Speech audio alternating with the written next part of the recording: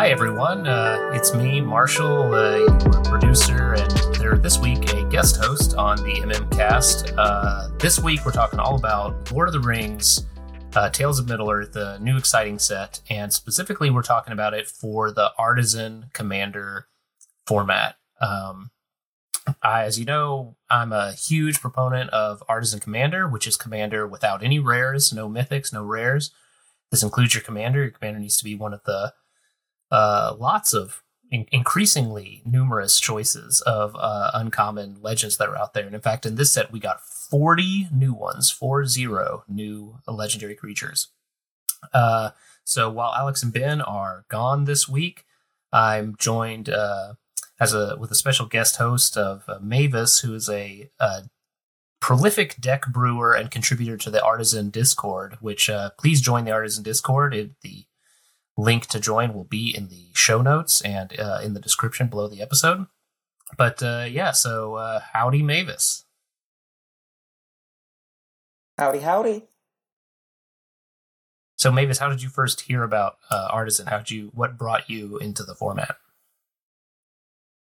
So I've been playing EDH for about 7 odd years now, and I deep dived into the PEDH scene, just commander with just commons, but they could use any uncommon creature as a commander. But I found that format to have a little bit of a repetitive card pool, and it doesn't feel like EDH. It's its own little theme. So I was trying to replicate the EDH experience without just going to all these staples and bomb rares and all of that. So I stumbled across Artisan a couple of years ago before it was like a codified theme. And then when Marshall News started to really push it on Twitter, I renewed my interest in it. And at that time, there's a lot of new uncommon legendaries being printed. And it's just a rabbit hole I haven't gotten out of yet. It's been a ton of fun. So yeah, as we were mentioning, there are 40 new uncommon legends, and I'm pretty grateful to Wizards for the fact that they decided, there are several very important characters who go through story arcs throughout the Lord of the Rings. And so rather than trying to cram everything that is Frodo Baggins or everything that's Gandalf onto one card, they're like, hey, let's give them 4, 5, 6 cards, and we're going to spread it out across the rarities. So all the major players in the Lord of the Rings story got at least an uncommon version. So if you are excited about building around your favorite Lord of the Rings character and in the Artisan format, you've got one. So there are, not aside from the legendary creatures, there's also a ton of common and uncommon cards in this set that are pretty exciting. Going to be very fun to throw into our Artisan decks. And so anyone who's new to the Artisan format, Mavis was talking about this desire to have a version of Commander with a restricted card pool, but still feels like Commander. And I think Artisan does a really good job of that, because uncommons are, in many cases, they feel like the rares of yesterday. They can be pretty complicated. They can do cool and interesting things. And this set is filled with a lot of very cool and interesting uncommons, especially for these legends. I think we'll start right off the bat by talking about some of the themes that are present in the set, and the fact that several of the themes get legendaries to support them. And for people who've been following the Artisan format for a while, there are a few legends that are like, oh, finally, we got a really good legend to lead this. And the thing that really comes to me, there are 2 that really come to me around this. One is Theoden, King of Rohan, who is a red-white legendary human. He costs 1, a red and white, for a 2/3. When Theoden, King of Rohan, or another human enter the battlefield under your control, target creature gains double strike until end of turn. So there's a lot of Humans Matters cards, but there haven't really been play a lot of humans legend at uncommon until Theoden. And then this set is filled with a lot of good humans and cards that care about humans. And giving double strike is no joke, especially if you're giving it to a creature that is hard to block, maybe a creature that is your ring bearer. What do you think about Theoden? I like him. He highlights something I really appreciate about how they designed a lot of the cards in this set. which is usually when you have your tribal cards, your Type Matters cards.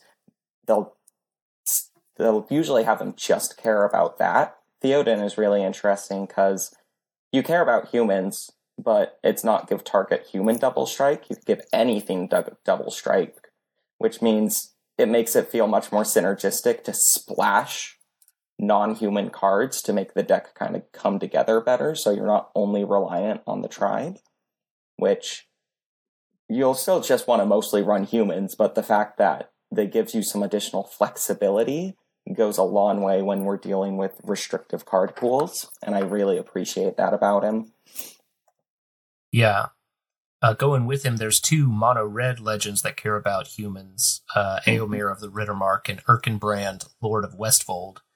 And that, along with a bunch of other cards that are in the set, really kind of set up humans at the common and uncommon level as caring about making a lot of humans, especially a lot of human tokens, and just going wide. Which is kind of interesting with Theoden because he then gives double strike to just singular creatures, but there are obviously big humans, and double strike makes a creature very hard to block on top of making them hit very hard. Like, double strike is kind of the ultimate damned if you do, damned if you don't creature ability. And he's cheap, 3 mana for a 2/3 body that does something as soon as he enters the battlefield. Like, I love that he's not just an attack trigger. He affects the turn that you play him. There are 2 other legends in different colors that care about humans. There is Denethor, the Ruling Steward, and Prince Imrahil the Fair. So let's see. Denethor is he's an Orzhov legend. It costs 1, a white and a black for a 2/4. At the beginning of your end step, if a creature died under your control this turn, create a 1/1 white human soldier creature token, which is pretty sweet. That means he can probably make that token every turn. Because his second ability is pay 2 and sacrifice another creature, each opponent loses 1 life and you gain 1 life. He's a 2/4. So clearly an aristocrat's commander, but it's interesting that he is a human. He makes humans, so he can be a payoff for some of your tribal human stuff. In this set, a lot of the best tribal human stuff happens to be in red, though. So this guy's more like either a role filler in another aristocrats deck, like perhaps Ellis Ilkor, who's probably the strongest aristocrats, at least for Orzhov, that the format has. Having an aristocrat in the command zone is pretty backbreaking. Yeah. It's cool that he's both a sack outlet and a fuel outlet. Mm-hmm. One thing that I do appreciate about Denethor is the fact that you're still paying 2 mana to draw a card each turn, but it is draw a card. Something that you can struggle with in Artisan is just having a density of draw effects that still feel synergistic. Oh, so he doesn't draw in this cards. Kind of deck, you're always going to have some. Oh, I'm sorry. I'm so sorry. I get mixed up with the other one. There's another human that draws cards when stuff dies. No, he just spits stuff out. Yeah, no, he's sweet. I don't think he's not quite as strong as Ilias Ilkor, but he's definitely a role filler that goes in a number of lists. Yeah. Just having the ability to repeatedly accrue value is something that goes a long way. Yeah. Why don't you talk about which was the one that you were talking about just now, the card draw?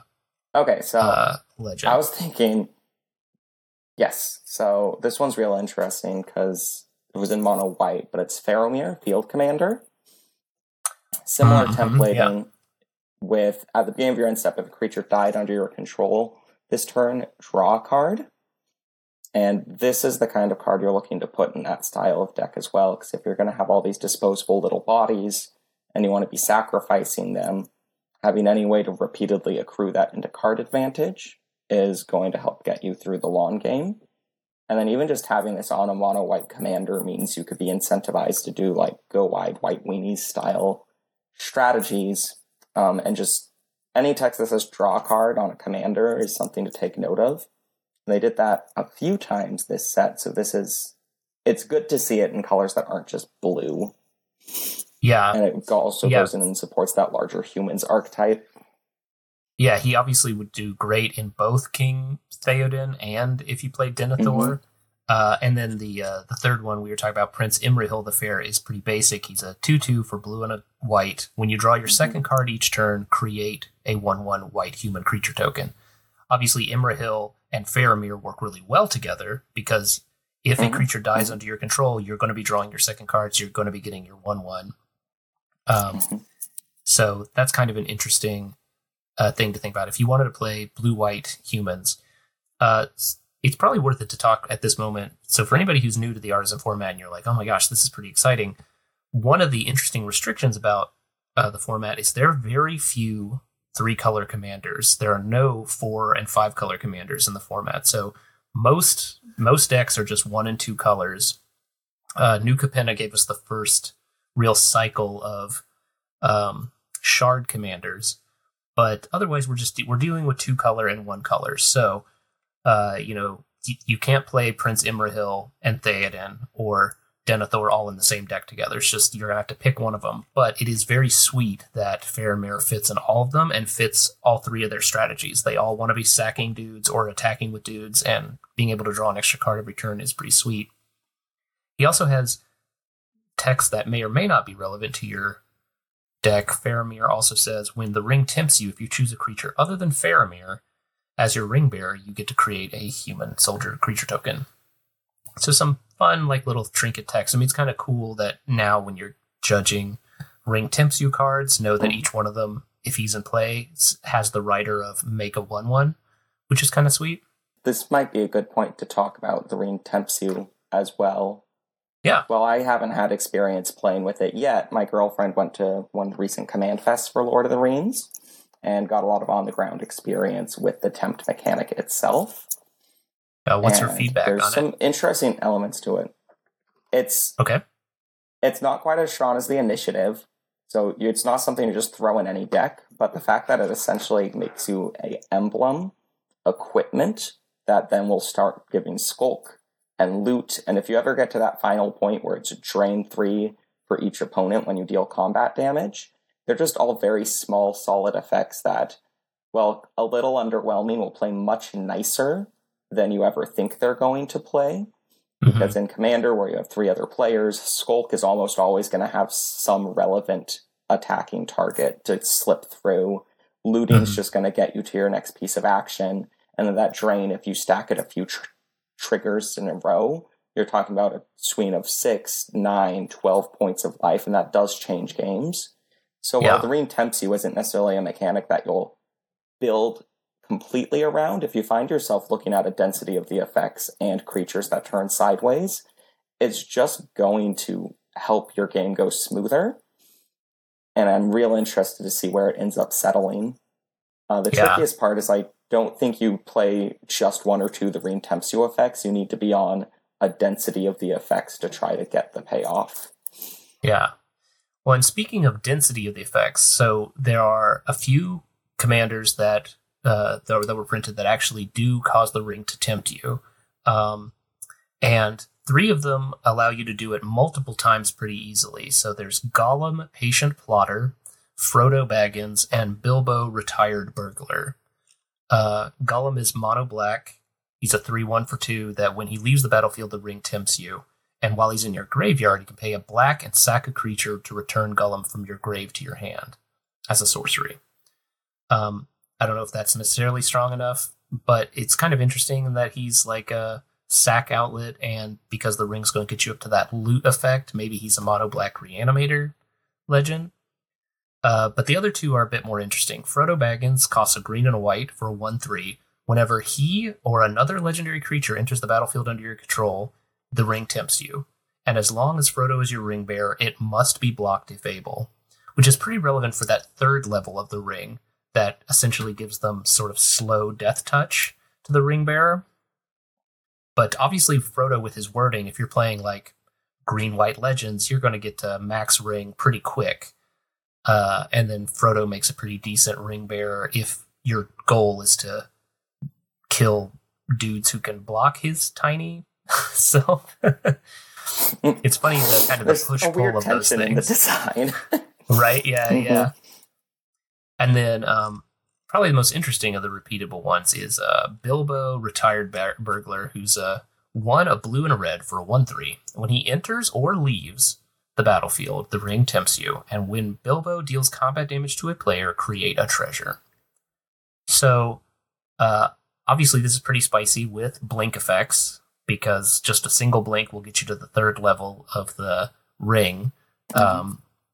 And Bilbo himself is not like bananas, but it's cool that he's like actively pushing you towards the top level of the ring, and gives you a little bit of a payoff in addition to the other little payoffs you'll get from the ring. What do you think about the Retired Burglar? I like this kind of card. It pushes your deck building in a direction that isn't the most intuitive thing, which is he's your enabler in the command zone. So he'll do all your little effects for you. He'll give you some ramp, he'll give you some draw, he'll give you some chip damage and accruing value. So it's on the deck to have like an actual top end, as opposed to having your commander bridge you over. And in that case, like a Bilbo deck is always going to be taking game actions, and that's a very strong thing you could do in Magic. It's just up to the deck brewer and how you plan to translate that to a victory. So Bilbo has all of the right text. It's just a question of whether or not you're finding the right top end for him. That's sort of the interesting, I think, even across the rarities with all the legendary halflings, like the partner pair of Frodo and Sam that's in the commander deck. I've played against that deck a couple times, and very quickly Frodo becomes a really strong value engine, gaining life and drawing cards, but because he's only chipping in for 1, and then eventually 1 plus the 3 life loss across the board, like these halflings in and of themselves are not really going to win you the game, but they're like, we'll give you value and you figure out how to win the game. Yeah, which is someone who's constantly brewing decks. This kind of commander is just very intriguing because it operates on an axis of the game that feels very different, because it's not immediately giving you cards and it's not immediately giving you a win con. And this is something that I find shows up in Artisan a little bit more, but it really pushes your brewing brain to make you think about, okay, well, what performed really well when I was in this draft? What's a card that I used to like that's been power crept? And now you're trying to navigate the battlefield in a way that isn't just slamming haymakers. And I do like that a lot of the small commanders in this will give that sense of challenge, because they're the kind of commanders that don't really excite you immediately. And then a card comes out 2 years from now and you're like, hold on a sec, this might actually make that Bilbo deck work. So they've got a real stickiness to them. Yeah. I mean, I think you hit on a point that really is what drew me and keeps me interested in Artisan, is if you're a habitual deck brewer, Artisan gives you a completely new axis. It gives you fresh eyes to look at so many cards. And especially, like we're talking about a bunch of legends that all the major commander content creators, like nobody's been talking about hardly any of these, because they're not going to hang with the Prosh and Corvolds and Atraxas of the world. But they are interesting that, like, if you are a lover of the game just itself, they do fun, interesting things within the context of the game. And they aren't, I mean, obviously some of these legends are like bad. I don't want to build with them, but a lot of them are interesting enough that like I would love to like brew around them and then see who I can hang with against. And even Artisan decks, I've definitely played Artisan against full power commander decks. I've managed to win some games, and it does have more of the, if you're also a person who's been playing commander since it was called EDH, like the sort of battle cruisery style, like nickel and diming value out of every card sort of challenge of the original format is still very much alive and well in Artisan, because Artisan is so much more about accrued value over time as you say, than playing haymakers. That's something a lot of my local pods as well. There are more or less people who just are doing other things. Magic isn't the primary hobby, so whenever they have a deck, they're much less enfranchised players, so they know the game, they're good at the game, but then they'll just kind of like have a deck where sometimes you get got by giant growth, and just having an Artisan deck for that makes you feel like you're never punching above your weight class. And usually, in the case of someone who's like a really enfranchised Magic player like I am, it puts you almost at like this level playing field, because now you have to take all of this game knowledge and all of this stuff where you're pretty used to intuiting board states and other people just aren't quite there. And now you've handicapped yourself. And that's something that's really appealing about bringing out Artisan decks against non-Artisan decks, because any victory you have feels earned. Not a single card you had just ran away with the game. Yeah. Yeah. And it's also fun because, like, there is a competitive, like a CDH end to Artisan, like there can be to any. Like, you give people any, we're going to do Ravnica Block Constructed. There will be people who push it and find, like, what's the strongest thing you can do in Ravnica Block Constructed. And so, this set, there are a lot of uncommons that are super powerful, like Demonic Tutor, Demonic Consultation, Mana Drain, and Force of Will and stuff were all uncommon. So it's not like the format is completely underpowered, but it's more like the tools are very powerful, but then the win cons tend to be less so. So you're required to, like, play the angles, figure out, like, it's really important for you to know how your deck is supposed to win. So as you say, like with Bilbo is not likely how you win. So you have to figure out, like, how is my blue-red deck going to win once Bilbo is looting cards, making treasure? Yes. He's my little engine of value, but I'm putting together either a storm combo or I'm putting together some big pile of dragons. Who knows? There's a few other themes that get highlighted. Obviously, one of them is food. We've got 5 legends that care about food, 2 mono white, 2 mono green, and 1 green white. The green white one is Butterbur Bree Innkeeper. He's 2 a green and a white for a 3/3 human peasant.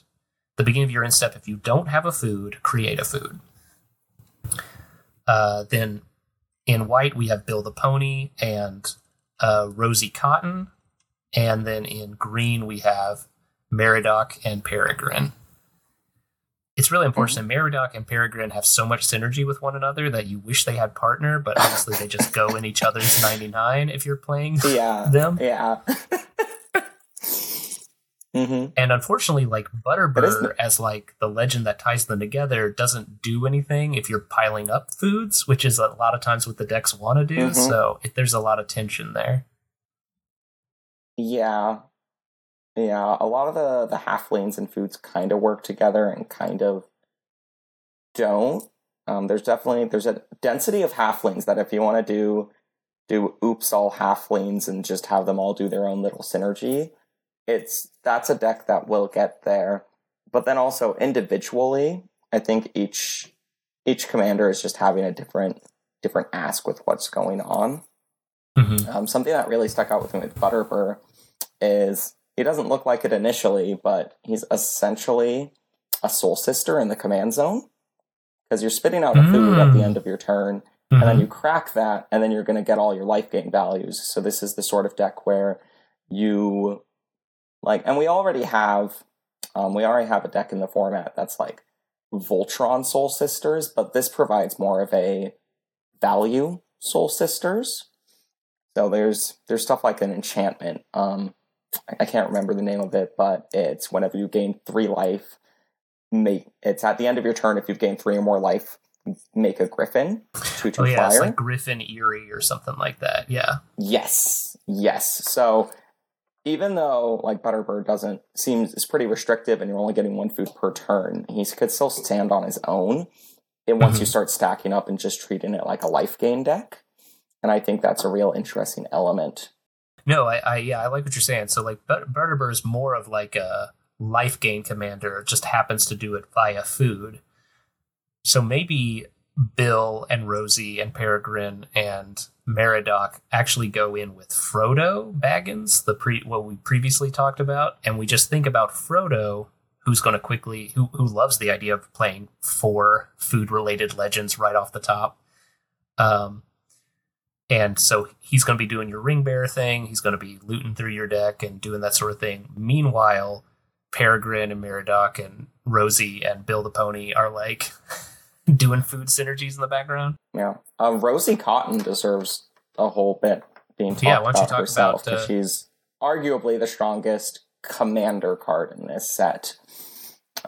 Not because she's strong as a commander herself, though she would be real solid if you just start stacking up tokens and building a very tall threat, but one of the things that you'll migrate to, as you were touching on in Artisan, is if you're tryharding Artisan, if you're going into the combo, the kind of EDH side of the Artisan format, is one of the easiest combos to put in decks is Ivy Lane Denizen combos, which Ivy Lane Denizen is a Ravnica 4-drop, which says whenever a green creature enters the battlefield, put a counter on a creature you control. And then that goes infinite with either Scurry Oak or Herd Baloth, because whenever you put a +1/+1 counter on them, you make a token, and then you get another counter, and you repeat this loop. Rosie Cotton is real noticeable because she's just a second Ivy Lane Denizen. So when you're trying to build these decks that can also combo going infinite with Scurry Oak or Herd Baloth, Rosie Cotton just provides this redundant effect. She's cheaper. She has some notable upside with triggering off of any token, not just a green creature, which is deck dependent, but it's a notable difference. And then if you're getting real into the weeds with trying to do this combo, one of the uncommon tutors we get is Time of Need, which is 1 and a green, search for any legendary creature, put it in your hand, sorcery speed. So having this effect stapled on a legendary creature, even in the 99, is just an additional synergy. Yeah, it's also spicy that she starts the combo the turn you play her. So if you've got your Herd Baloth in play, you cast Rosie Cotton, you go infinite. So now we're talking about like, okay, so this Frodo Baggins food deck just gets to play Scurry Oak and Herd Baloth in the 99 along with Time of Need. See, and this is how you do it, folks. This is this is the Brewer Spirit. You start going, oh man, and then I get to play this, and this comes together. It's a lot about finding like what are those really awesome signpost uncommons from your favorite draft format, because there probably is a really cool Artisan deck that features those signpost uncommons. Okay, moving on from food, a legend I'm really excited to brew around, and we've been talking a lot on the Artisan Discord about, is all the support for orcs and goblins in the Rakdos color pair that this set got. We got 2 legends that are in the Rakdos colors. There is Malher, the Uruk-hai captain, and Ugluk of the White Hand. Malher, Uruk-hai captain, costs a red and a black for a 2/2 orc soldier with menace. If 1 or more +1/+1 counters will be put on an army, goblin, or orc you control, put that many +1 instead. So that's just pretty spicy right off the back. Like, hey, it's hard in scales, but for your the creatures you're going to be playing, your orcs, goblins, and armies, and stapled onto a 2-mana 2/2 with menace. So he's just all around great stat line, very cool, very strong, very rare feeling effect at uncommon. And then Ugluk is he's a 4-mana 3/3 orc soldier. When another creature you control dies, put a +1/+1 counter on Ugluk of the White Hand. If that creature was a goblin or orc, put 2 on Ugluk instead. So clearly they have synergy with each other. If Ugluk is seeing things die while Malher is in play, Ugluk's going to be getting fat really fast. But I think the power really comes out. I mean, I love a cheap commander, and this effect on Malher is really cool. And honestly, there have been lots of strong goblin tribal cards for the format prior to now, but there hadn't been really a standout home run Rakdos goblin legend. Some people had played around with like Gut, Trueborn Zealot, and the recent version of Garna was cool, but she was a human, not a goblin. Yeah, none of them say goblin on the card, aside from maybe the card type. So, but here we have it with Malher, and it really plays into the Amass Orcs effect, which are on a lot of cards here. In fact, a few of the other legends care about it. There's a mono red legendary goblin, Grishnak, Brash Instigator, a 3-mana 1/1 that when it enters the battlefield, you amass Orcs 2, and then until end of turn, you can gain control of a non-legendary creature with a power less than or equal to the amassed army's power. Untap it, gains haste. So that's a pretty sweet little effect. And And then there's Gorebag of Minas Morgul, who's very exciting. He's a 2-mana 2/2 orc soldier. When a goblin or orc you control deals combat damage to a player, you may sacrifice it. When you do, draw a card or create a treasure token. So all of your little goblin tokens, if you have just a pithy 1/1 army token, you can cash it in for a card or for ramp. And it's all on a 2/2 for 2 body, which is very spice. Very, very spicy. And it was actually you who pointed out that thanks to this set, now, like, already part of the draw of trying to find a goblin, of proper Rakdos goblin commander, is the format already had combos involving Murderous Redcap, who's a 4-mana 2/2 goblin with Persist that says when it enters the battlefield, it deals damage equal to its power to any target. And so persist combos involve obviously trying to find a way to put a +1/+1 counter on a creature that's already persisted so that it can persist again, because the counters counter each other out. And we got a few cards like Thran Vigil recently that allowed you to go infinite if you had a sack outlet. So it's like, okay, we've got this infinite combo. It's on a goblin. Clearly, Rakdos goblins should shoehorn these in here. But you actually pointed out on the Artisan that there's the Artisan Discord that there's another new combo that is opened up by a couple of cards in the set. So why don't you go over it? Yes. So what's real exciting with this one is this is a combo specific to a Mauer or Uruk-hai Captain, because since he has that hardened scale effects for armies, orcs, and goblins, when you're putting together this deck, you'll already want to look at the amass cards. There's a real notable one, War Beast of Gorgoroth, which is 4 and a red. It's a beast. It's a 5/4. And the text that you care about is when it enters the battlefield or another creature you can... Sorry, not interested enough, but it's when it or another creature with 4 power or greater dies, you amass orcs 2. So you get this really cool synergy that turns into a combo where Mauer already buffs those creatures, making it essentially an amass 3, which is just 1 below the threshold to keep looping that with a sack outlet. So any sort of pump effect, like Heraldic Banner, First Day of Class, which feeds into the persist combos, anything that lets you just start putting counters on stuff or buffing the power, which is something you want in this kind of aggro combo deck anyway. Suddenly you just have this really clean combo that's specific to the commander himself, which just feels real special as a brewer when you have something that only ever works in one specific deck, and the card's never going to play outside of that. I also really dig it because I love a 4 or more piece combo where, one, because whenever it's that many pieces, I don't feel any sort of badness when it all comes together and I win. Like, it sucks when it's just 1 card plus my commander is an infinite. Like, that's dumb. Okay, we get it. You big brain. But when it's like, I have these 3 cards plus my commander, it makes it infinite. Then it's just like, oh, way to put it together. But I also love that, like, Mauer's good. War Beast of Gargaroth seems good in a Mauer deck anyway. And as like, we're already going to be playing Red Cap and that sort of thing. So, and there are Anthem effects that we'd be playing anyway, because we're going to be playing all the Dragon Fodders and Hordling Outbursts and stuff. So you want to be pumping up those ineffectual goblins. So the fact that all of the pieces would already be in the 99, and the fact is, well, if you happen to put them all together, then you also could just combo off and win right now. And that's real appealing too, because as I play a lot of combo decks, I play a lot of non-combo decks, and whenever you're playing just a combo deck, you never want to run out your combo until you have it all together.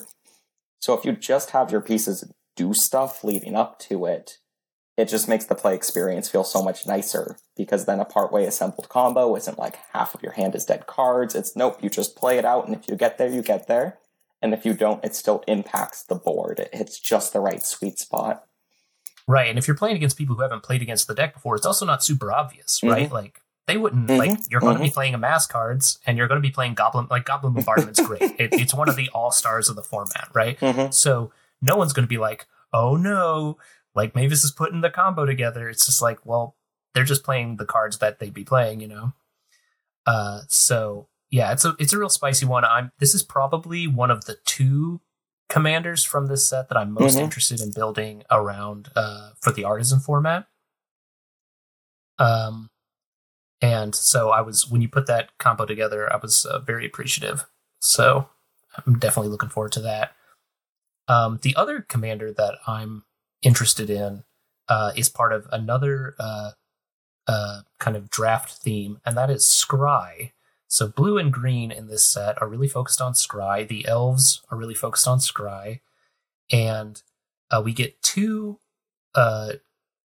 dual-colored legends that care about scrying, and they are Arwen Undomio and Legolas Counter of Kills.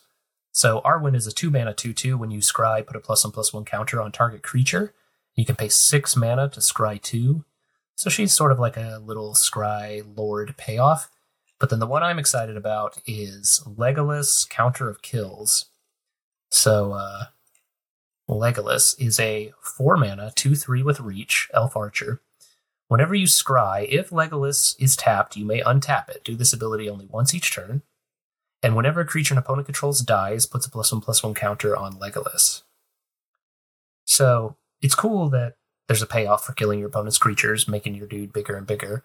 I also dig that he has reach and an ability to untap, so he can both attack and then, as he's getting increasingly bigger, being a really nice wall against your opponents attacking you. But also being able to untap once a turn every time you scry suddenly turns effects like Opt and Deliberate into like combat tricks, which are really neat. It makes it very hard for people to attack into you because, like, if you're sitting there with 1 or 2 mana untapped, they're like, well, what if they scry and untap Legolas? Then I'm going to get... And then there's a few cards, like the most bananas is Oracle's Insight, which is this barely used aura from Theros block that gives enchanted creature tap, scry 1, and draw a card. So if you enchant Legolas with this, basically once a turn, you get to scry 1 and draw a card, and then he'll untap himself. And so every turn, you just get to do this. That's a good one. Yeah, so Legolas plus Oracle's Insight is drawing you 4 extra cards per turn cycle. You're scrying through your deck, yeah, it's pretty spicy. You also can like play around with like enchanting or equipping Legolas with cards that allow him to tap to deal damage. So you can like tap, kill a creature, get bigger, then scry and untap. So normally I stay away from Simic because Simic is just so busted in Commander in general. So I like when a legend in the Simic colors asks me to care about something other than just ramping and drawing cards. So what about you? What are some legends we haven't talked about that really excite you? So you mentioned her, but the other Simic commander, real appealing Arwen. to me. Arwen. Okay. So one of my personal little things I've been working on is Artisan has a narrow enough card pool, but it's broad enough to keep it interesting, that I've been accruing and making at least online lists for every single 4 or less card combo, and having a deck that I feel good about running that in, just as a little project towards figuring them all out on the lines. Arwen opens up new Scurry Oak combos, because there's a few cards that say whenever a creature enter the battlefield, scry 1. And Arwen now combos that with Scurry Oak and Herd Baloffs. But back to what I was saying about earlier with also having your cards do things outside of that. When you're not comboing, you're just playing a Simic +1/+1 counters, big creature deck. All your ops are suddenly putting counters on creatures. You're scrying constantly, so you're never drawing cards that you don't want to draw. And it's one of those decks that seems to make itself once you see all the pieces, but at the same time, the play experience for it seems real alluring. And then she does have that handy little mana sink, which I think if you're ever activating that, you have absolutely nothing else going on, but it's nice to have an insurance policy. Well, and I like that in this set we have Elrond, Lord of Rivendell, one of those parts of that combo you're talking about. So Elrond is a 3/2 for 3 blue elf noble that whenever Elrond or another creature enters the battlefield, you get to scry 1, and if this is the second time this ability resolves, the ring tempts you. So that's pretty cool. And Elrond obviously goes into, if you're building any blue, any deck that cares about the ring tempting you, like Bilbo, Elrond seems pretty good in that deck. Yeah. It's pretty funny that you could play Elrond on turn 3, then play Bilbo on turn 4, and then like Essence Flux Bilbo, and you immediately have a level 4 ring. Right. And Bilbo is your ring bearer.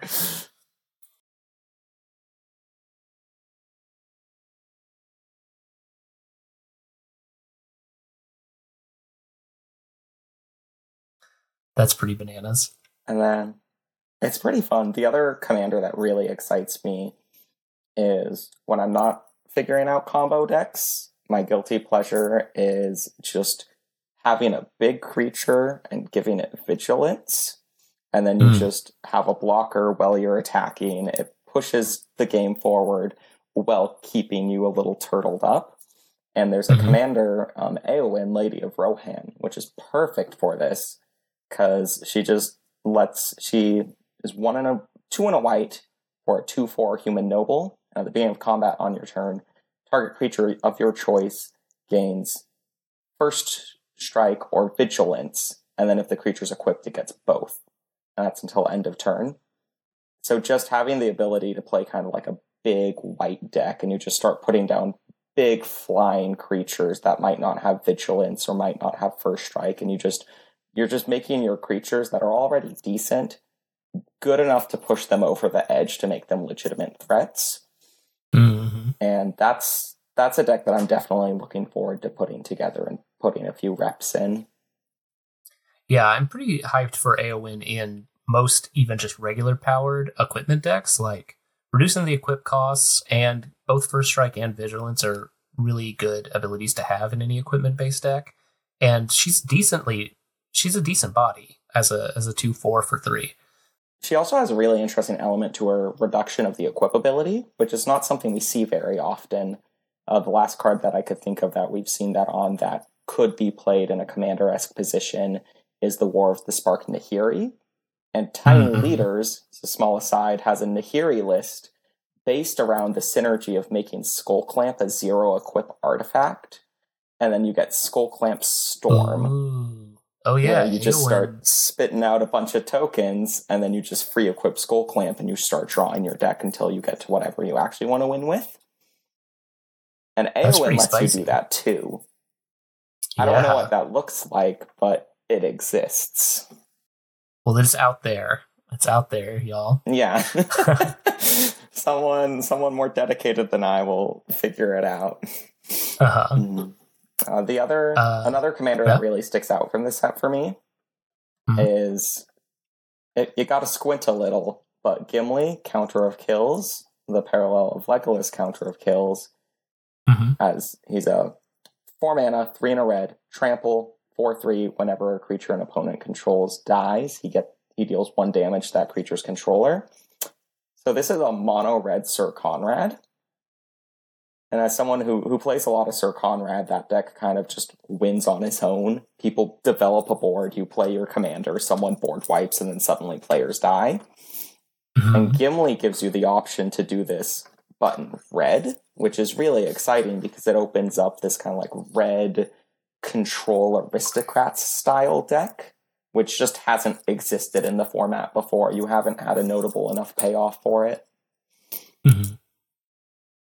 Yeah, it's also cool that he has inbuilt trample, so while you're controlling the board, maybe with things like Pyrohemia or Pyroclasm, stuff like that, he can also just pick up some big equipments and be swinging in, and even when your opponent's chump block, they're going to take damage from the chump, and he tramples so they can't even chump block effectively. Yeah, he definitely seems like the game goes fast when Gimli is someone's commander. Yes. So before we leave the legends, the last one that I feel like really needs to be talked about is Shadowfax, the Lord of Horses. Shadowfax costs 3, a red and white, for a 4/4 horse that says, horses you control have haste, and whenever Shadowfax attacks, you may put a creature card with lesser power from your hand onto the battlefield tapped and attacking. So a lot of people, when this came out, just talked about like, oh, we have a legendary horse lord. But I think the fact that that Shadowfax gives that to all horses is sort of like obscuring the fact that Shadowfax has haste, and Shadowfax sneaks in attacking any creature with smaller power than it, which is huge and not really anything that we've seen, especially not in Artisan before. But basically, Shadowfax is like a sneak attack in the command zone. But then the creature you sneak in doesn't get sacrificed at end of turn. So Shadowfax you can pump up its power with any number of equipments and stuff. I mean, it's obviously in the right colors for equipments, and then you're just sneaking in big scary things, and you can sneak them in the turn that you play Shadowfax, because Shadowfax also has haste. Mm-hmm. Shadowfax is sweet. A Shadowfax list, I think the restriction is pretty real, because you have to figure out, well, what has 3 or less power, but also is good enough that I want to be cheating it out. So you'll have creatures with double strike. Shadow, you'll have creatures that say they have 3 power or less power, but they come in with counters, or they're bigger based on like what else is going on the board. So I think the list is going to look like this hodgepodge of just beaters, but that's so appealing to look at, because that's just going to look like some draft deck that you just pummel people with, and they've just got your silly little horse sneak attacking them in. It looks very exciting. It looks like it's going to make for extremely memorable games. Yeah. All right. Well, with the time that we have remaining, let's highlight some of the just interesting cards that are printed in this set, the ones that you think really stand out. And I think one thing that I want to talk about right off the bat is the basic land cyclers. There's a cycle of 1 in each color of creatures that basic land cycle for just 1 generic mana, which is the cheapest we've seen this effect yet. And the thing that's really nice is all of them are also just decent cards that if you have them later in the game, like they're decent payoffs. So examples of these cards are the Eagles of the North in white, Generous Int in green, Lorien Revealed in blue, Oliphant in red, and a Cave Troll in black. I can't remember the name of it off the top of my head, but it is the Troll of Khazad-dûm. Khazad-dûm. Yeah, so it's a 6 mana, 6 power creature that can't be blocked except by 3 or more creatures, so it's practically an unblockable 6/5 that, worst case of scenario, swamp cycles. So you undersold it a little bit. It's better than just basic land cycling, because it cycles for the typed land, which is a rate we have never seen for 1 mana, it's incredible, because the absolute floor of this card is they are just a typed basic land. They're just a tapped basic land, or we now have tapped dual lands at common, so you could cycle for those to color fix. So the way I want to look at these cards is less, it has an effect on it, and if you don't need it, you just cycle it. Well, if you've played a lot with the modal double-faced cards from Zendikar Rising, where the floor of them is you just play them as a tapped land, that's what all of these are. They just don't have that second side. And if anything, it's got upside, because Lorien Revealed, in particular, is there's not a lot of cards I think you could just cut a land for and put it in the list. This is one of those cards, because not only does it just get you an island, not only does it just fix, not only will it draw you some cards when you're flooding later in the game or you have nothing else going on, but also it gets Mystic Sanctuary, which is a great value piece. It's a combo piece. It's just one of those cards where if you have a Mystic Sanctuary in your deck and you have a Lorien Reveal in your deck, you're just going to be able to have so much more flexibility at such a low deck building cost. And we see this a little bit in the other land cyclers as well. Like the Trolls is just a good reanimation target. It's perfectly reasonable just to put it in the deck and cycle it and maybe get it back later. Oliphant is real solid because it's a big beater. It's a 6/4 trampler, but when it attacks, it also gives another creature +2/+0 and trample, so it pushes damage later in the game. For sure. The Jund ones are the ones that really excite me, but I think they're going to see play in a lot of lists when you're just trying to tweak the deck to be a little bit better and have a little bit more punch. Yeah, I think you're right on it that we should look at these like the modal double face cards. And I pretty much play Colony Ambush and Balaged Recovery in every green deck. I play Malakir Rebirth in every black deck. So yeah, the fact that the floor is a tapped land. Well, you tap one of your lands to put an untapped basic from your deck into, so yeah, so I think those are just really spicy. And all previous land cyclers have been 2 mana, so it's been a real cost. But at 1 mana, Ash Barrens is definitely one of the most played color fixers in the format, and so this is like Ash Barrens plus. Yes, in the respective colors. Oh, they're very bananas. There's a couple cards that I could just go through and highlight too that are real notable because they're things that are either direct improvements to what we already have, or they're just a new card in that color. Okay. So I have a little order list here up if I could just go through for a moment. Yeah, go for it. We have the big one that saw a lot of buzz online and we'll see multi-format play is Reprieve, which it's a remand, which is 1 and a blue, counterspell, put it back in its owner's hand, draw a card, except it's in white. So now you have this tempo cantrip counterspell available outside of blue, which is just enormous. You play this card, you're going to tempo hit someone, and the only cost was 2 mana. It's not even a card slot because you just cantrip it immediately away. It's one of those cards that will put in work. Remand is an incredibly messed up Magic card because you just bounce whatever theme, they can't recast that turn, and you just move on with your life, and that person's set back way more than you're ever going to see. Yeah, and also you can always save one of your spells from being countered with a Reprieve as well. Yeah, pretty spicy. And it's technically even stronger than Remand because it just puts it back in hand. It doesn't even counter, so it gets around can't be countered clauses. It's just an extremely messed up Magic card. Which, one of the metrics I like for Artisan is if a card is kind of messed up and sees multi-format play, or if it's banned in other formats, it's probably good enough to play in an Artisan EDH deck. And Remand already has all those hallmarks. Right, yep. Add it to your deck with Skull Clamp and Demonic Tutor and Sylvan Library, which was an uncommon originally. Yeah, some banana stuff there. Yeah. So there's just a lot of little cards that don't necessarily deserve directly pointing out, but they're just redundant effects of what we already have. Like Nasty End is 1 and a black, instant, sack creature, draw 2 cards. If it's legendary, draw 2. Village Rites are already very playable, so just getting one that has some upside is notable. And the deck's full of stuff like this. It's also neat that it's if you sack a creature, if you sack a legendary, you draw 3, and we do have this set, because it actually has quite a lot of legendary matters. 2 things that are relevant there. 1, it means there's probably at this point enough legendary matters cards to make a legendary matters commander deck in Artisan. I mean, we have Arvad the Cursed in Orzhov colors who pumps all legendary creatures. So I think there's probably a strong Orzhov legendaries deck, in which case Nasty End is going to be great. But another relevant thing is the ring.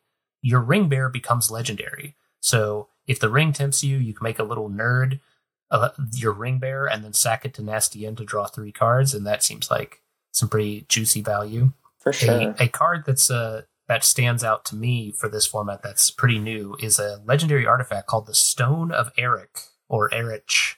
It's a 1-cost legendary artifact. If a creature an opponent controls would die, exile it instead. And then it has pay 2, tap, sack it, exile target player's graveyard, draw a card. So this card is kind of a bananas hate piece. Artisan, probably one of the strongest deck choices in Artisan is Aristocrats. There's just a lot of Aristocrats combos. I mean, the one we were talking about earlier with Murderous Redcap just gets completely shut down by Stone of Eric.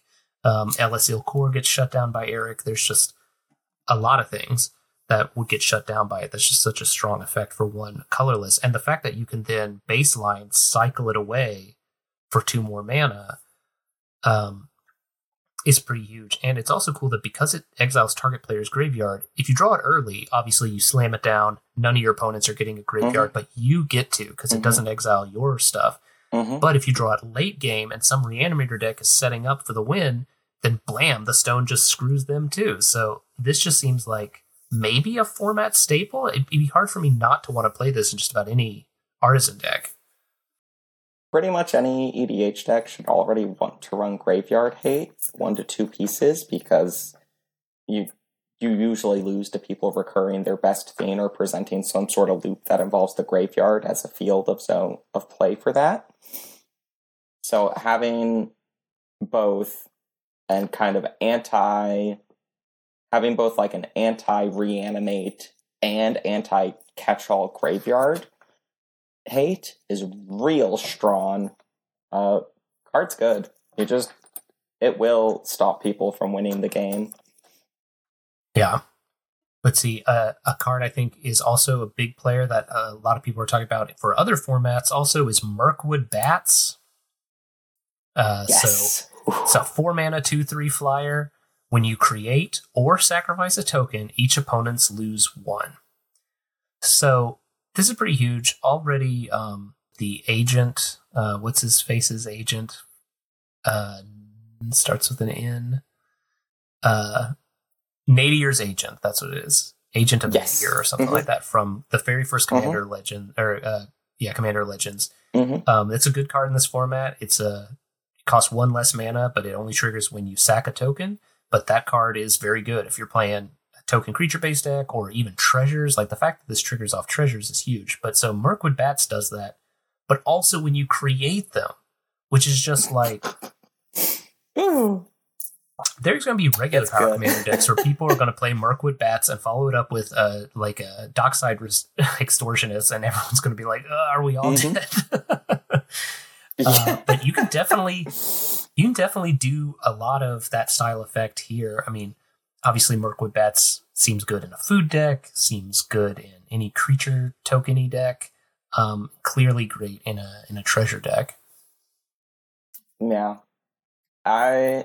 You're making treasure, you're making tokens, you're in black, put it in. Wins games.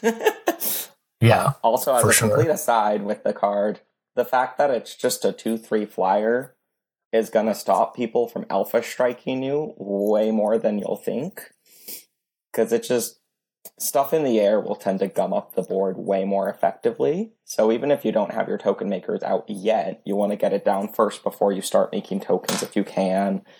It's a very good creature. It's 4 mana, so it's very fair. I don't think anyone's going to complain about it without another card breaking it, but it's a sweet card. Yeah, you bring up a good point. For people who are new to the format, there are not a lot of board wipes in the Artisan format. So in general, it does feel a lot more battle cruisery. People tend to build up big armies. There are selective chip damage going on, and then sometimes big alpha strikes, but it makes the evasion mechanics, especially flying, are so much stronger than they even feel in regular power commander, because like you'll just get run over. If you don't have creatures with reach or creatures with flying, people are going to be chipping in at you. And if each of your opponents has a flyer and you're the open person, especially if there's any reason to attack you, like if you have the initiative or the monarch or something, like you're not going to be keeping that for long. I think that's something else that I liked about Legolas, is it makes me want to play both the initiative and monarch cards, because Legolas himself is good at protecting it, being able to untap and have reach. I'm excited to see what this Legolas list is. Yeah. I'm hyped. It'll be, if you want to check it out, it'll be up on the Artisan Discord. Make sure to join it. We have the join link in the description below. We have a whole channel that's just devoted to people posting their deck lists and asking for feedback and stuff. So it's a really good community. I feel like it's a very supportive. Everyone's just exploring this brand new, but it's a pretty new, untested format. We have basic general ideas about, like Voltron is stronger than it is regular Commander. Like Aristocrats is really good. There's definitely certain combo lines, and if you have any questions about combo lines, Mavis is the person to go to, because they are like cataloging it all the time. A card that I'm kind of hyped across a lot of different formats is Lost to Legend. Costs a white instant. Put target non-land historic permanent on top of its owner's library, fourth from the top. So historic permanents are artifacts, legendaries, and sagas. So for 2 white mana at instant speed, you get to just remove any legend, any commander, but also any artifact. And there's a lot of like combo based artifacts, like in response to someone trying to combo off with their Ashnod's Altar, you just put it into their deck. And also because it's an instant, in response to you cracking a fetch land, like, oh, I'll use my Evolving Wilds or I'll use my Shire Terrace, like in this, like, okay, well, I'll respond by Lost to Legending your commander back to the command zone. And 2, like, white to basically command zone, like, even in regular commander, like, most people do not want to wait the number of turns it's going to take for your Lost to Legend commander to come back. So it basically just command zones a commander at instant speed, which is pretty huge. Yeah. I've been thinking about this card. 2 mana, it's hard to beat the Rate of Swords and Paths as premium removal spells. Not hitting, just only hitting basically commanders and artifacts is rough. Because this is basically, it's a disenchant, but instead of hitting an enchantment, it's going to hit a commander. Which is a very playable card, but I'm curious if it's an auto-include. Because it doesn't quite hit like the big threat that isn't the commander if people are just playing big creatures or like non-legendary combo pieces. But it's so intriguing. It's like it's right on the cusp of of just going in anyway, which when you're being compared to Swords and Path, that's a pretty good place to be. Yeah. It's very good. I feel like this card's stock gets a lot better as like Wizards has been continually printing more and more good legendary creatures. So I find a lot of my commander decks, even when they have no legend matters whatsoever, because the drawback of legends is essentially eliminated in commander because you're singleton format anyway. I feel like a lot of my decks now are filled with legendary creatures just because they're also great creatures. So, and notable for this format, it also can target any ring bearer since they will be legendary. That is very notable. That's neat. So there are 3 cards. They all appear alphabetically in the same in order, and I think they are all pretty strong. They are Ring Sight, Rise of the Witch King, and Rising of the Day. So Ring Sight costs 1, a blue and a black. It's a sorcery. The ring tempts you. Then, search your library for a card that shares a color with a legendary creature you control, reveal it, put it into your hand, and shuffle. So because the ring tempts you, it makes one of your creatures legendary. So as long as you control any creature, you can just kind of essentially demonic tutor for that creature's colors. Yeah. You also get a free ring temptation, which, we've already talked about some little bonuses you get from that, but it's just a very solid tutor plus ring temptation effect. Rise of the Witch King costs 2, a black and a green for a sorcery. Each player sacrifices a creature. If you sacrificed a creature this way, you may return another permanent from your graveyard to the battlefield. Any permanent, no matter the cost, it can bring back lands, it can bring back creatures, big enchantments, all sorts of stuff. Wow. Can't wait to make some nonsense Jund Reanimator list that brings out a God Pharaoh statue on turn 3. Yeah. Oh, yeah. Bananas. What this thing can do. I mean, there are like, you can cycle a Titanoth Rex and then just get it back. I have a Slimefoot, the Stowaway Artisan deck that I'm super stoked to play Rise of the Witch King. Like, yes, I will sack a Sapperling token and get, one of my big fungus or one of my combo pieces back, like Moldervine also Reclamation. Sure. It's also just incidentally a Fleshback Marauder. It doesn't have to make... Like, it interacts with the board while you're reanimating, which is not something we see very often. Yeah. It's a sweet card. Yeah. And then Rising of the Day is very spice. It's 2 and a red, enchantment. Creatures you control have haste. And legendary creatures you control get +1 power. So it's Fervor, which has been only rare. So we get an uncommon Fervor. We had uncommon versions of it with in Gruul colors and stuff. I don't know if we had any mono red ones. We had Anger and stuff like that. But so this is just nice that it's just a blanket red enchantment. Your creatures have haste, and your legendary creatures get a little bit better. It's strong. Haste is extremely good. Yeah, my respect and appreciation from haste have gone way up as a result of playing Commander. When you're in a multiplayer format, nothing's worse than casting a creature and having it essentially do nothing and waiting the board to get around, because it's so nerve-wracking. This board could get wiped. This creature could just get killed. What if this creature does nothing except time walk me? Yeah. No, it's sweet. It's I'm already at a point for most lists, if you care about haste, you have Greaves, you have Boots, you have Anger if you could think you could get it in the graveyard, and that's kind of where the list stops without getting to cards that are off-rate. So, 3 mana, permanent haste, sticks around after board wipes, generally won't draw a target to it because it's not doing very much else that seems impactful while it actually is. And it's great. It's going to be real solid. Also, that 1 power is relevant for commanders because it pushes up Voltron damage. You don't think 1 power is going to make a difference, but the difference between 6 and 7 is a whole turn cycle. Right, totally. And we've talked about a few creatures, obviously giving haste to Shadowfax is not important because Shadowfax already has haste, but that 1 power is relevant. And if you're playing a Shadowfax deck, you obviously want to be able to attack with your creatures as soon as possible, so giving haste to all your other creatures seems real good. Jumping back just a moment. Yeah. Go for it. Before we move too far away, I want to highlight a really important element of Rinesight being basically so it's Demonic Tutor, but it's restricted to Dimir, and you need a creature on the board and you reveal. But it's still just a 3 mana tutor. But since it's not called Demonic Tutor, people are going to be way more friendly when you use it. Because Demonic Tutor has this reputation where you're I do this and I cast Demonic Tutor and then I do this and it's oh, we're tutor gamers now. And it's it changes the dynamic of a casual game. Rinesight just doesn't have that. It doesn't have the reputation.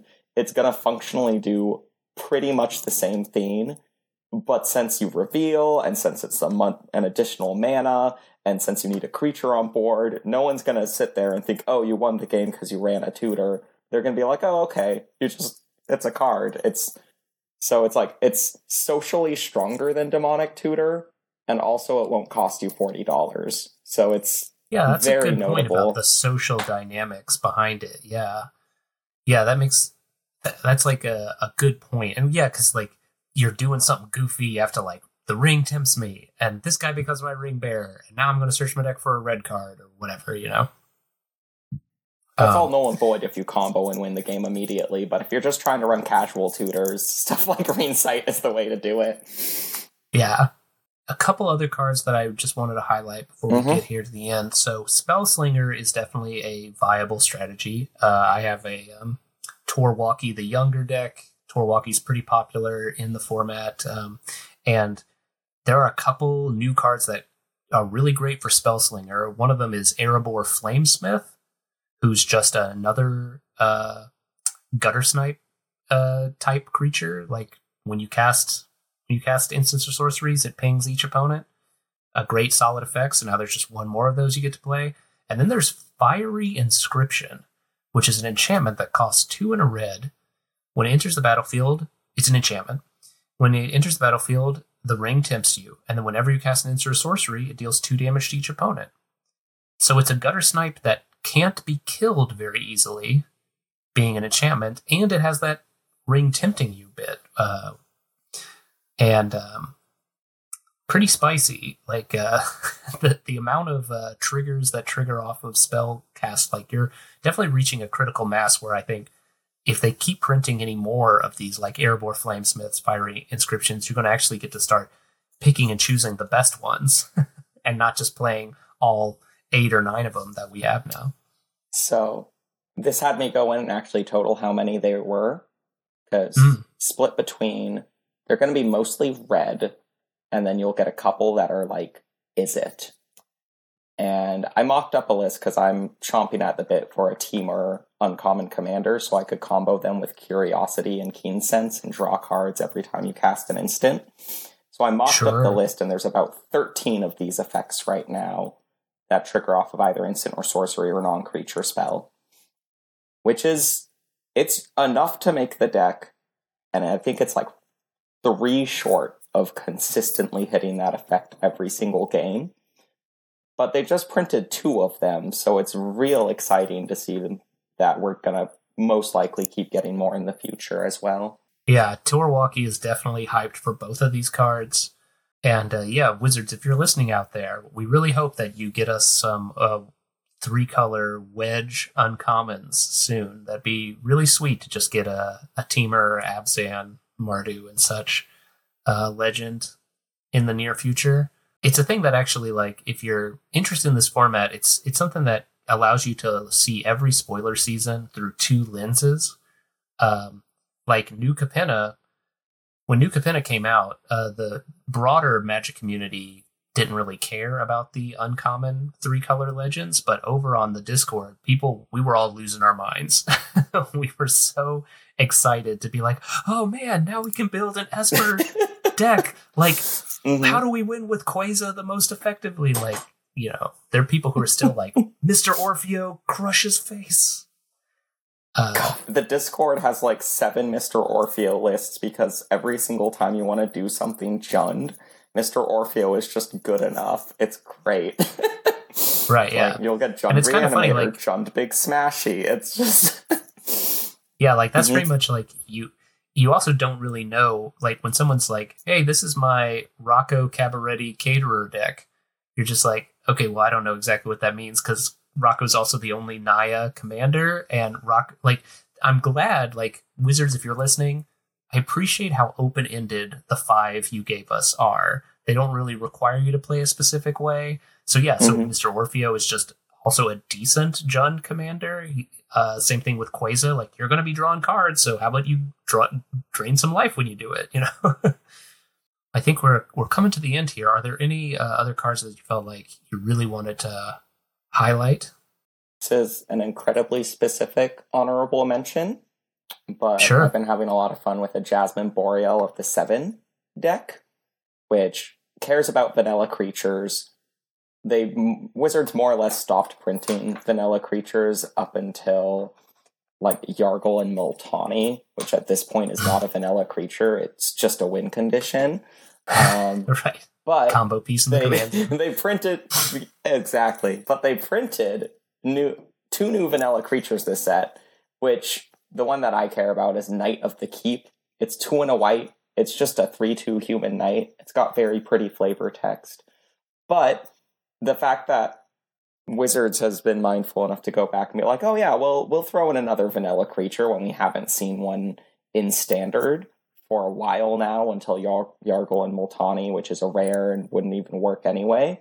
It's just a nice little honorable mention. It's a vanilla, so it's not even like it's stronger than what I'm running, but it makes it in the list because it's a fun reminder that, we might get more in the future, so that makes me real happy. All right, well, this has been the first time that we've done a Artisan Commander set conversation for a bit. We haven't had a whole lot of uncommon legends in the recent years. There was like an uncommon Urza, an uncommon Mishra, and an uncommon Lauren in the Brothers War set. But the last time we talked about it was in Dominaria United, because we got some decent ones there. Obviously, we're both big fans of Artisan and really hope that y'all give it a shot. It's fun for brewers. I think it's fun for anyone who likes limited formats like draft. Part of what pulled me into it is, like, if there's a draft format where there's like a draft archetype that you really loved, especially if it came out in the last 5 or 6 years, there's probably a legend that was part of like a signpost into that draft archetype. So if you like blue-white flyers, there are several blue-white flyers viable commanders for the set. If you want Rakdos Sacrifice, I mean, obviously Jury, it's almost a joke over on the server that Jury Master of the Review just combos with practically every Rakdos card they print. So if you like Rakdos Sacrifice, Jury's your guy. Like, Jury will never disappoint. But there's a lot of times people also are concerned about how limited the number of commanders are, but clearly Wizards is printing a lot more all the time. And the number of viable commander options are actually deceptively higher because we have like 40 partners, backgrounds, and backgrounds. They open choosing up a lot of commanders. color pairings. Yeah, so between the partners and the backgrounds, there's like an additional 600 possible combinations than what you see when you just do a gatherer search. So the format is definitely wide and interesting. There's lots of viable archetypes. And so if you like a deck building challenge, if your play group is interested in a deck building challenge, it's also nice that it's pretty cheap. I mean, we've been talking about some of the all-star cards that happen to be uncommons, like Sylvan Library and Demonic Tutor, but you certainly don't have to play them. So it's nice to also have commander decks that you can build a viable Artisan commander deck for under, $10, under $15, and you can also gift them to people because they will be cheap and very viable. I mean, like Ellis Ilkor doesn't have to play busted cards to be a very strong, I will hold my own at a commander table deck, because Aristocrats is good in both regular Power Commander and Artisan Commander. All right, well, I really want to thank Mavis. Mavis, do you have any closing thoughts on the Lord of the Rings set? Set's sweet. It's a complete flavor win. The cards are really mechanically strong and represented and fun and ask interesting questions. So I'm sure there's been some jokes where it's like, oh, this is like an Artisan's Masters set, and it kind of genuinely does feel like that. It's been a long time since we've had a set have so many standouts. Usually it's like 5 to 7 cards a set are maybe worth talking about, and this is just like, nope, it's the whole set. We didn't have time to talk about just all of the little effects that make the decks better. Yeah. So yeah, if you're interested in seeing long. Oh, so yeah, sorry, I was saying, like, listeners, I have a long list of cards that I was like, we could talk about this, talk about this, but I'm mindful of our time. But yes, this set is a very high batting average for commons and uncommons that I'm like, oh, I can play that card. Oh, that one seems nice. That seems good. Yeah, I put together an order list, and it ended up incidentally being like 120 cards. Every third card, I'm like, well, I could get 2 of these. I could use 4 copies of these. I could use this. Like, granted, I have a lot of Artisan decks that I plan to update, but it's ordering half the set is a good indicator that it's solid. But if you're interested in these kind of in-depth, nitty-gritty conversations about like how to really make these decks hum, especially if you're trying to punch up for like a casual EDH level, which is where I tend to play at with my Artisan lists, definitely check out the Discord. We've got a real active community there. We're constantly posting new decks and figuring out the format so that we're all kind of elevating our own ability as brewers, and it's just a good time. Yeah. All right. Well, I really want to thank Mavis for stepping in this week and helping me host this special episode of the MM Cast. The guys will be back next week. Same MM Cast channel. And yeah, let us know in the comments if you're excited about Artisan, think about giving it a shot, or if you're new, if you're brand new, this is the first time you're hearing about it, please let us know. We're always excited to hear about how people find the format, because it's very exciting. It's just a lot of fun, and we look forward to playing some games against you. For the MM Cast, I'm Marshall, and we'll see you next week. This has been a production of Time Traveler Media, sending podcasts into the future.